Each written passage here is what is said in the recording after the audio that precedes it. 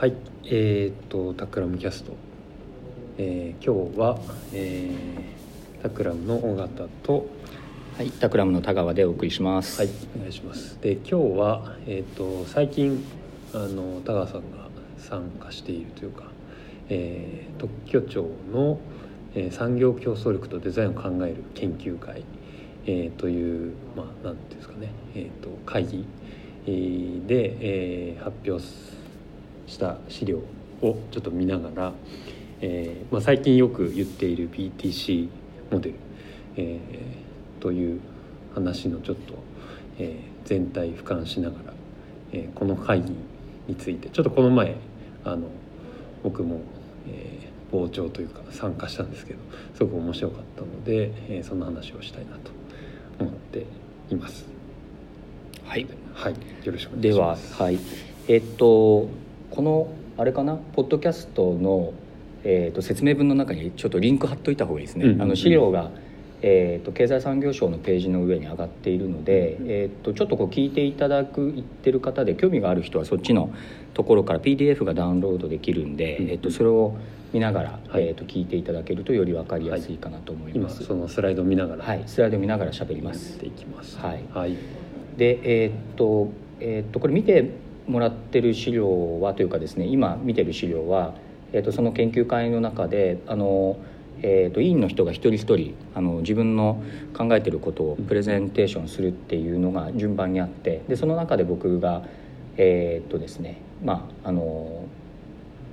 産業革命、第4次産業革命とデザインっていうことで、ちょっと話をすることになってということで、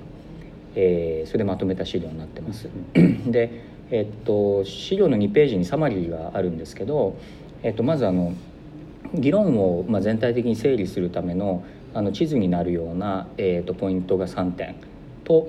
それを受けて、提案ということで、こんなことを、ちょっと打ち出したらどうかなみたいな、これは完全に僕の試験なので、研究会としてコンセンサスの取れているものでは全然ないんですけど、提案っていうものを、柱としては立てていって、提案の方は2点ですね。なので合計5つのアジェンダということでサマリーが構成されています。で、まずですね、その議論のその地図になるようなところの1点目というところで、これいろんなところで話をしてるんですけど、 BTC の枠組みの話を、整理したページを、簡単に作ってます。それが資料の3ページ目になるんですけど、タイトルとしては BTC モデル、デザインを競争力にするための、人材、組織教育っていうことを書いてあります。で BTC モデルはデザインがデザインとして単体で成立、しないとか、テクノロジーがテクノロジーでは単体では成立しないとか、ということを、ものすごく簡単に整理したフレームワークで、B はビジネス、 T はテクノロジー、 C はクリエイティビティということで、これは新しいものを作っていくとき、これ商品とかサービスとか何でもそうなんですけど、この 3種類ですね、ビジネス、テクノロジー、クリエイティビティの3つを担当するような人たちが大体組織の中では仕事をしてますよねっていうことを言っています。でこれはもう何の変哲もない当たり前の普通の、企業の中では普通にやってる話です。で、これ理解の仕方としてはすごく雑な理解としては、日本は特にそうなんだけど、大学の教育で、僕らは、文系、理系、芸術系っていうふうに、分けられていて、そこの中で教育されて企業の中入っていきますよねと。で分離融合とかいろんな言葉あるんだけど、大きく言うとやっぱり文系、理系、芸術系ってことで、企業の中でもそういうふうに動いているので、だから BTC モデルって実は教育の根っこをたどっていくと、その古い言い方をすると、そこら辺のね、文系理系みたいな話が分かりやすい、とても分かりやすい話なので、とても普遍性のあるフレームワークになってます。でこの BTC を考えた時に、デザインというのはそのクリエイティビティのところに、位置するわけなんですけれども、企業がねものを作っていくときに、この3職種の人たちがどうやってその協力し合っていけるかなっていうところが、イノベーションとか、いいものを作っていくっていうところの、基本の木に当たりますっていう、話があって、でそのこと自体は、いいものづくりをしている人たちからすると、常識値化はしてるんだけども、デザイン活用をやってない企業からするとちょっと目から鱗みたいなことを、よく言われます。でですねでその中で、一つポイントになってくるのは、デザインがデザインとして、ちょっとこうビジネスとかテクノロジーやってる人からするとアーティスト風のよくわからない人たちみたいな認知があると思うんですけど、だけど今世の中で先端的にこう仕事をしている企業だと、クリエイティビティをビジネスをやってる人が活用したり、あとテクノロジーをやってる人がここの、デザインを活用したりってところがかなりこう、強力に進んでるところで、なのでこの BTC のトライアングルをどうやって作るかっていうところがポイントになってくる中で、ですね、T と C をまたいで、活躍するような人たち、ここは職業としてはデザインエンジニアとか分野としてのデザインエンジニアリング領域ですねと、B と C を、ブリッジするようなタイプの人たち、この人たちはビジネスクリエイティブとか言われる人たちで、ビジネスと、クリエイティブの両利きですね、ここに手法としてはデザインシンキングとかサービスデザインとかが来ますと、いうことが、ありますと。なのでこの BTC を頭に思い描くと、どういう組織を作ればいいかというのがある程度すっきりしてきますと。でそれの応用で、4ページ目はじゃあ今特に日本の企業を考えた時にどんな企業が多いのかなっていうのを、見てるやつなんですけど、現状のその日本企業ってやっぱりマジョリティっていうのは、ビジネスをやる人とそのテクノロジーをやる人との、融合ですね。これ BT 型なんだけど、ほとんどが BT 型の企業が多いですと、これコンスーマー向けのものを作ってるところでもやっぱり B と T っていうのが基本的にはやっぱり背骨になっていて、ただ一方でその世の中で、いいものを作ってるなって言われてる企業がやってるのはやっぱデザインの活用っていうのが特に海外では進んでき始めていて、そういう企業では B と T と C っていうのが混然一体となった、ものづくりをしているところが進んできてますと。なのでエクスペリエンスに優れたものづくりをするっていう時にやっぱりデザインっていうのは必須になってくるんで、4ページの、一番左側が、現状の BT 型日本企業で、一番右側にその将来的にこうなるといいよねっていうふうなことで書いてあるのが、BTC 型に強化された企業っていうことで、じゃあどうやって BTC 化するかっていうと、選択肢は2つ、いわゆるデザインシンキングを活用して B と C の間に、橋を架けていくことで BTC 化していくパターンと、T と C テクノロジーとクリエイティブの間に橋を架けて、これはデザインエンジニアリングの活用なんですけど、これで BTC 化を進めていくっていう、そういった中間状態を経て、BTC が混然一体になっていくのが最終形ということで、これはステップでどうやって BTC 化するかという話が書いてありますと。でこれで BTC 化できると、エクスペリエンスに非常に優れたものづくりっていうのが、BT 型の企業に比べると、構造的に、そういうことがより上手にできるようになるということで、書いてある感じですね。で BTC モデルのまた別軸の見方で、デザインっていう言葉を競技のデザインとか講義のデザインとかいろんな話でするんですけど、じゃあその BTC モデルを使ってじゃあそのデザインの、いわゆる整理っていうものをどう考えられるのかなっていうのが、次の5ページにあります。でこのページは、デザインを競争力にするための人材組織教育っていうものを、BTC モデルを使って整理しましたと。デザインの整理ってそのいろんなタイプの整理の仕方があるので、これは一つの切り口っていうぐらい、これが絶対じゃ全然ないんですけど、分かりやすい整理としてはこういう考え方もあるよねと。で BTC の中でいくとBTC の、要素としての C、 これは単体でクリエイティブがある程度独立して動いてるっていうようなイメージのところをですね、クラシカルデザインっていうふうにこの表では整理をしていて、これが大きなカテゴリーその1ですね。デザインのカテゴリーのその1番、一般的に普通の人がデザインって聞いて思い浮かべるものはほぼこのクラシカルデザインの中に包含されてる感じで、クラシカルデザインの中には、グラフィックデザインとかプロダクトデザインとかカーデザインとかファッションデザインとか建築とかみたいな、みんなが知ってるデザインっていうのは大体このクラシカルデザインの中に、入ってきます。でクラシカルっていう名前がついてるんでなんか古いっていう印象があるようにも聞こえるんだけども、これは畏敬の念というか敬意も込めてクラシカルデザインと、呼んでいてですね、比較的長い期間世の中で、いわゆる使われてきたものっていう意味で、クラシカルデザインっていうふうに呼んでます。で2つ目が、B と C のブリッジ型で、ここ BC 型なんですけど、ここが、デザインシンキングとかサービスデザインとかを活用するタイプの人たちで、ここの中にデザインリサーチとかデザインストラテジーとかプロダクトプランニングとかサービスデザインとか、いわゆるビジネスとクリエイティブの両利きの人がやってるような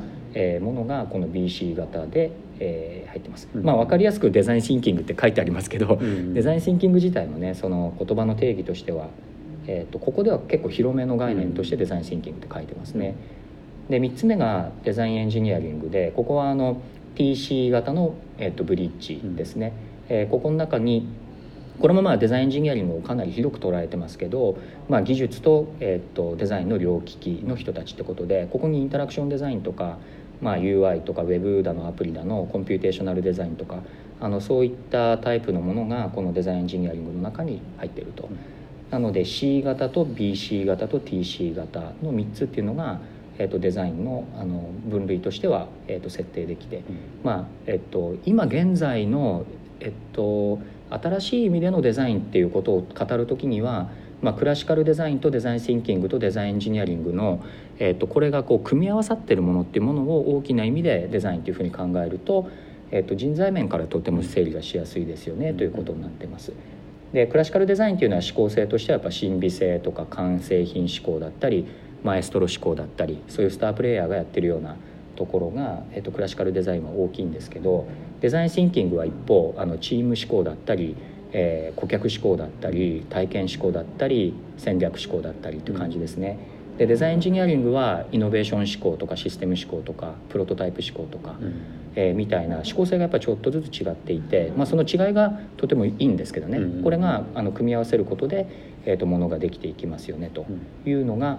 この5ページで言ってることです。なので、デザインって言った時に、どういうことでデザインを捉えるかってことを、BTC モデルにおいてはその、3つの要素因数分解ですね、としたところで捉えていくという話になります。で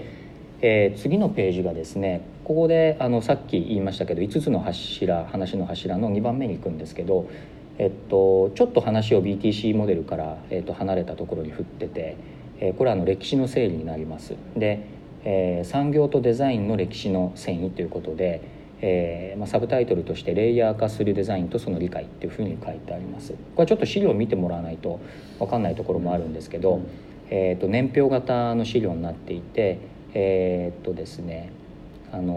年代としては、人間の人類の歴史の中で1900年まで1980年まで2000年まで、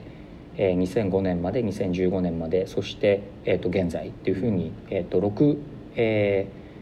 6個のですね年代に分けて整理がしてあって、その世代ごとに僕らが例えばプロダクトって呼ぶものがどういうもので構成されてたかっていうのを、書いたものですね。で1900年までっていうのはこれ人間が、ホモ・サピエンスが始まって、1900年ぐらいまでずっとそうなんですけどハードウェアの時代で、その石器時代とか土器とかからもうハードウェア始まってるんですけど、それが、鉄砲だの大砲だの船だの自動車だの、ですね、そういったところが、ずっと人間の中ではいわゆるプロダクトと呼ばれてきたもので、これが人間の歴史の中でエクスポネンシャルに跳ねた時期っていうのが、第一次産業革命ですね。これが機械の時代ってことで、これ起こったのは主にヨーロッパで、ここに蒸気機関とかね、そういったものがあって、これで動力革命ですね。動力機械化ですね。でここを一番うまくやった国々ってヨーロッパで、ルネッサンスぐらいからもうヨーロッパどんどんそれやってるんですけど、そこで世界でやっぱり一番活躍してたのがヨーロピアンの国々だったところですね。で第2世代がここでただ時代がシフトしてヨーロッパから世界の文化がアメリカに移るっていうのがこれ第2で、ここがハードウェアとエレクトロニクスの世界ですね。で産業革命でいくと第二次産業革命で、ここに電力電子の革命、電力電子の時代ですね。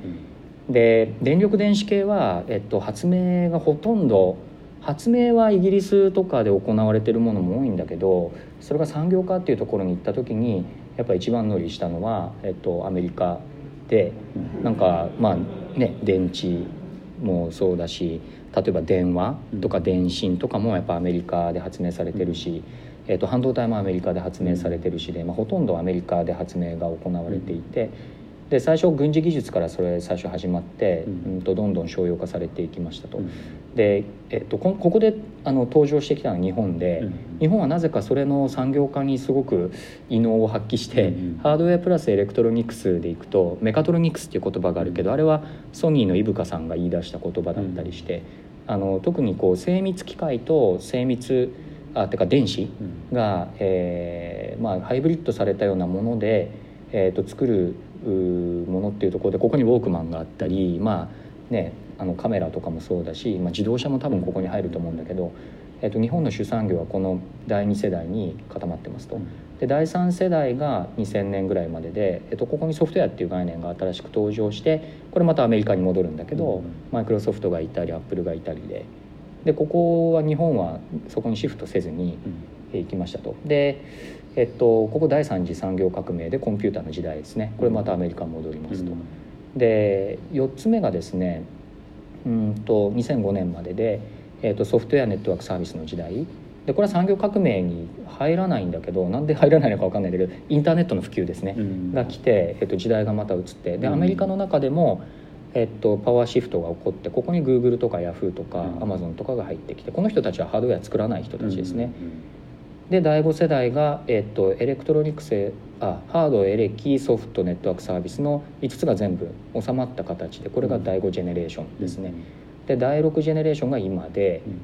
その5要素にデータと AI がくっついたというのが現在ですね。でデザインシンキングとデザインエンジニアリングは実は登場したのはね、1980年とか90年代からデザインシンキングとかデザインエンジニアリングって実は言われてるし、教育上始まってて、ロイヤルカレッジのデザインエンジニアリングが始まってるのも1980年代なんだけども、世の中ですごく使われ始めたのは実はインターネットの普及以降で、この表の整理でいくと第4ジェネレーション以降ですね。で第4ジェネレーション以降は、デザインっていうところでいくと、クラシカルデザイナーとデザインシンカーとデザインエンジニアの3職種が協力してようやく、プロダクトが完成するようになりましたということですと。で日本においてデザインシンキングとデザインエンジニアリングのあんまりその認知が少なくて、デザイナーっていうと昔ながらのスタープレイヤーがマエストロ型でやってるっていうふうに思われてるのはなぜかというと、日本のメイン産業が第2ジェネレーションで止まってるからですね。アメリカとかだと完全に第6とか第5世代にシフトしてるので、デザイナーっていうとそのデザインシンキングとかもう当たり前に常識化してて、経営者とかもそう思ってますと、ここにちょっとギャップがあるので、日本としてはどうやってそのインターネット以降の産業に対応するかっていうのがテーマなんで、ここにデザインシンキングとかデザインエンジニアリングが、入ってくる必要があると。ただクラシカルデザイナーの活躍領域っていうのも引き続き続いていくので、この3職種がやっぱり協力するっていうのが、現代的な、テーマ設定になりますよねっていう話がこの年表で整理しているところですね。で7ページ目は、ブランドと知財保護の新しい関係ってことで、特許庁の研究会なので少し、知財の話も入れてるんですけど、インターネット以前とインターネット以降で、パラダイムシフトが起こってますっていう話を、比較的分かりやすくですね、人がどうやって物を買うのかという話とブランドの話と、制度である程度保護すべきところっていうことで3観点で整理してあるものですね。で購買決定の因子ってことで人が物を買う理由ですね。インターネット以前は機能性能価格の3つで買ってたんだけど、インターネット以降っていうのはそこに体験っていうのが出てきましたと。比較的、顕著だったのはその価格のポジションっていうのが下がって体験のポジションが上がってきたっていうのがインターネット以降ですね。でそれに呼応する形で、ブランドっていうのは、ビジュアルアイデンティティとか、これはデザインが寄与するところでいくと、VI だったんですけど、インターネット以降になってくるとエクスペリエンス全体のアイデンティティを考えなきゃいけなくなって、ビジュアルっていうのはそのエクスペリエンスの一つの柱ではあるけど全体ではないと、なのでブランドを考える人たちっていうのはそのエクスペリエンスっていうものをどういうふうに形作っていくかっていうところにシフト、しなきゃいけなくなりましたってところで、VI っていうものに、対応する新しい言葉として XI っていうものを、これ言ってます。でなので、意商法とか特許法とかで守っていくところについても体験価値っていうのはどうやってその保護できるのかっていうところを考えなきゃいけなくなっている。これは制度化するのは結構難しいんだけど、ただ考え方としてはそういう観点必要ですよねっていうのが、整理されてますね。で、ここまでが議論の整理学ですね。で8ページ目以降は、それを踏まえて提案っていうことなんですけど、ですね、この研究会の中でちょっとメッセージを作っていくって話がこうあって、キーワードを参考になりそうなものってことで6つ挙げているのが9ページ目ですね。1点目が、産業革命ってことで、デザインっていうものを考えていくときに、いろんなデザイン、うんちゃらデザインなんちゃらデザインっていっぱいあるんですけど、結局のところは世の中で起こっている物事に対応するためにうんちゃらデザインっていうのが常に発明され続けてるっていうことをまずは理解しましょうっていうことで、例えばデザインシンカーたちはデザインシンカーを信じるけれども、クラシカルデザイナーはクラシカルデザインを信じてますみたいな、なんかちょっとそのタコツボ化するところが結構あるんですけど、結局のところやっぱり産業に対応するためにそれが物事が生まれてきているので、それを俯瞰した時にそれぞれの人たちがどういうふうに協力をしていくべきかっていうところは、とても大事なところなんで、なんかですね、自明のものとしてそういったものが発明されたわけではない、それはその歴史の中の必然としてそういうものが生まれてきたのでみんな歴史に学ぼうみたいな話ですね。それがそのデザインする対象が変わっていくっていうことですよね。そうそれに対応するためにできてきたんだっていうことを意外にその、スポット大学教育とかでグラフィックデザインを学んだ人はグラフィックデザインっていうのがもうなんかありきで思ってるかもしれないし、デザイン思考をね大学で学んだ人はデザイン思考をそのまま自明のものとして考えてるかもしれないけど、やっぱその時々に時代の要請に、対応するためにそういったものを先駆者たちが生んできたっていうことをやっぱり一回理解しようと、そうすると何が分かるかっていうと、今後もそういうものっていうのはどんどん発明され続けなきゃいけないし、ということが俯瞰できるよねっていうのが1個目ですね。で2つ目が BTC のモデルで、これはさっき言った通りですね。で BTC モデル上で出てくるのはデザイン手法の整理で、クラシカルデザイン、デザインシンキング、デザインエンジニアリングっていうのが3つ出てきますと。これは非常に分かりやすいっていうか、ロジカルに考えていくとこうなっちゃうっていうか、BTC で整理をすると、BT に対してどう C を作用させていくかっていう話を考えると3つしかなくて、C を強くする、T と C の結びつきを強くする、 B と C の結びつきを強くするってこの3つしかないので、これ比較的ロジカルにデザイン手法っていうのは3つに修練しますよねっていうことですね。で下の3つがブランドに関わる話で、購買決定因子が体験っていうのが出てきてシフトした話と、あと先ほどもお話をしたエクスペリエンスアイデンティティ XI ですね、これが出てくるでしょう、っていう話と、でキーワードの中でちょっとこれは提案なんで差し込みで入れてるのが、企業の中でデザイナーが経営層にどうやって入っていくかっていう時にチーフデザインオフィサーとかチーフクリエイティブオフィサーの話はあるんだけど、もう少しその概念を上に上げてチーフエクスペリエンスオフィサーっていうことの方が包括感があっていいのではないかっていうことですね。デザインっていうのはそのエクスペリエンスを作る一つではあるけども、エクスペリエンスっていうことを置いた時にはデザイン以外の話もしなきゃいけなくて、そういうことも含めて考えられるってことを、デザイナーとしてキャリアをスタートした人たちが、一番最終的に目指しうるポジションとしての CXO っていうのは一つあるのかなということですね。ということで CXO の話を書いてあります。で提案の2、これは資料でいうと10ページ目なんですけど、ここはですね、具体的に施策として、国っていうようなところがやれそうなこととして挙げてるものが5つですね。で、切り口5つあるんですけど、1点目が啓蒙、2点目が人材教育、3点目が人材の供給で、4点目が知財の保護で、5番目が税制って形で書いてあります。で啓蒙については、これはブレイクダウンして3つ書いてあるんですけど、デザイン立国宣言っていうのと、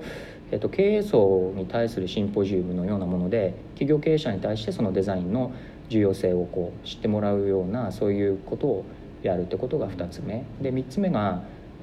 実際その啓蒙された人たちが、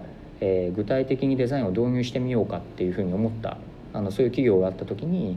どういう導入の仕方があるのかっていうことのガイドラインのようなものですね、こういったものも結構参考になるので、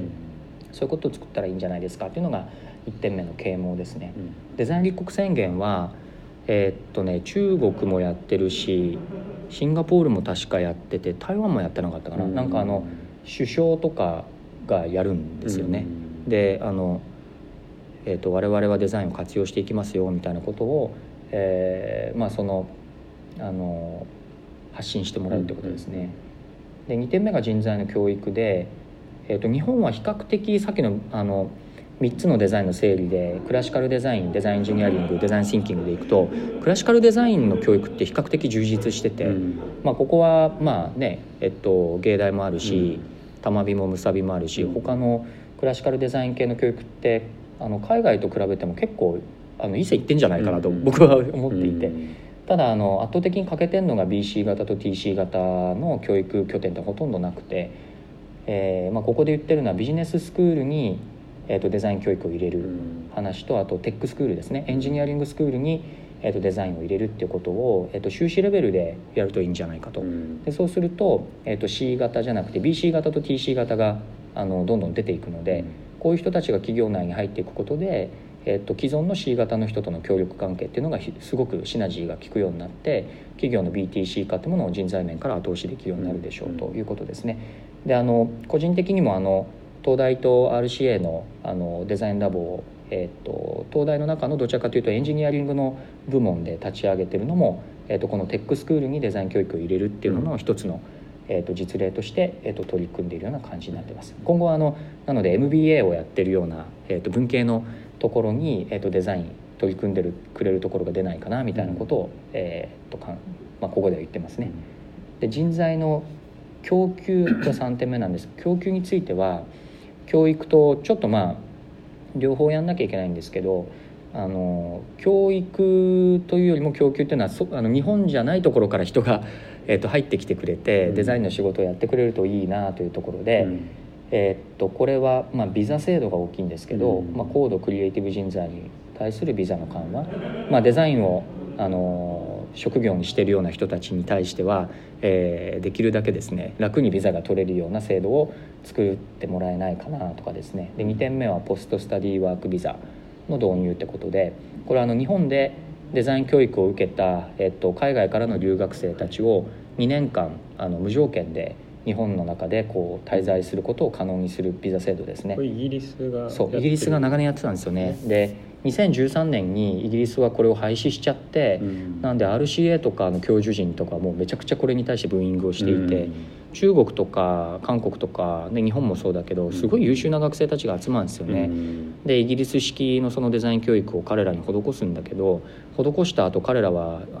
一回母国に帰んなきゃいけないので、イギリスにとどまれないと。でそうするとせっかくそのイギリスで一生懸命教育したのに流出しちゃうんですよね。で一番いいのはやっぱりその教育をしっかりしたらその国で残ってもらって、その国の産業にこう就職してもらえると、そこがなんていうのかな、教育と産業っていうのがきちんと連結するようになるので、日本はこのポストスタディワークビザっていうのは今までないので、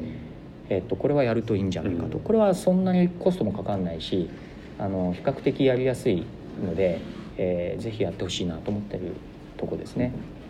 で4点目が知財の保護で、さっきもちょっと整理したあれで体験価値をどうやって保護できるかっていうところを、これはちょっと具体化するのは難しいんだけども、商標と、衣装と特許っていうものを立体的に組み合わせることで合わせ技一本で、いわゆるエクスペリエンスっていうものを保護するっていうことをその保護する側も、考えてですね制度化していく。例えばですね今これいいんじゃないかなと思ってるのが、特許をやる弁理士さんに衣装法も勉強してもらって、特許申請してねって言われた時に、これ衣装も引っ掛けるとこんな風に立体的に保護できるよっていうようなことを、やるとかね、あと弁理士にとってはね、そういいウィンウィンですよね。そうウィンウィン、その企業にとってもそんなことできるんだってことだし、弁理士さんにとっては自分たちの活躍するフィールドが衣装法にもストレッチできるんで、これは彼らのビジネスとしてもいいんじゃないかなと思っていて、だからその衣装と特許を合わせ技一本でどんどん特許だから、権利化するのに長けた、人たちとか国ってなると一歩進むのかなっていうところで、これが、知財の保護ですね。で最後が税制で、研究開発減税っていうもの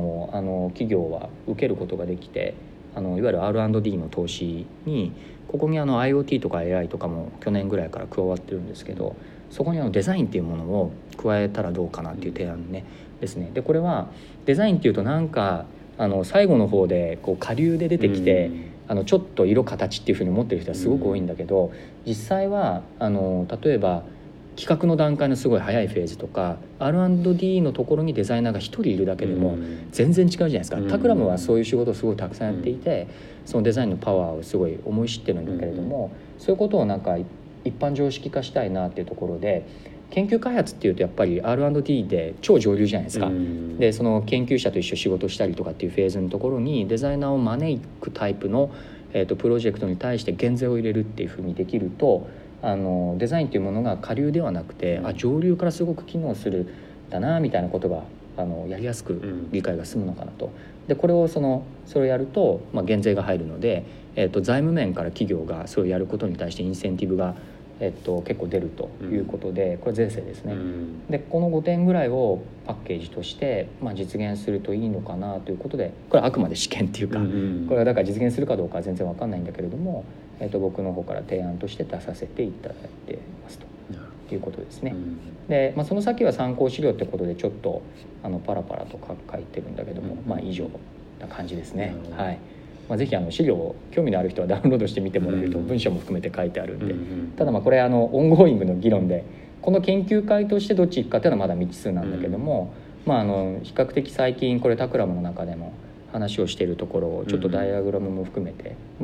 ごくあっさりした資料ではあるんだけど、まとめてみましたって感じですね。なんか多分最近本当によくその BTC モデルっていう話をいろんなところで、タクラムとしてもというか、してると思うんですけど、それがそのなんていうか産業全体として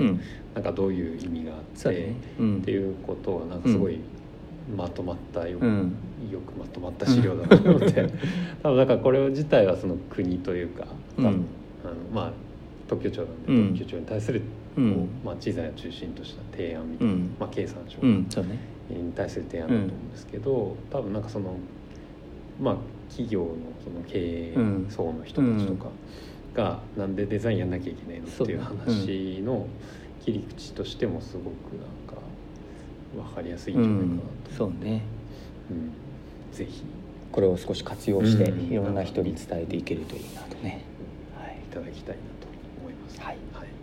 じゃあちょっと今日は時間的にこれぐらいですかね。またちょっとおいおいというか応用編みたいなのをね、やってもいいかもしれないですね。いろいろ細かいところ聞きたいところもあるんですけど、という感じですかね。そうね。質問があればハッシュタグタクラムキャストでツイッターとかでつぶやいてもらえれば、できる範囲で回答しようと思うので、それもぜひリスナーの皆さんよろしくお願いします。あとこの研究会もまだ、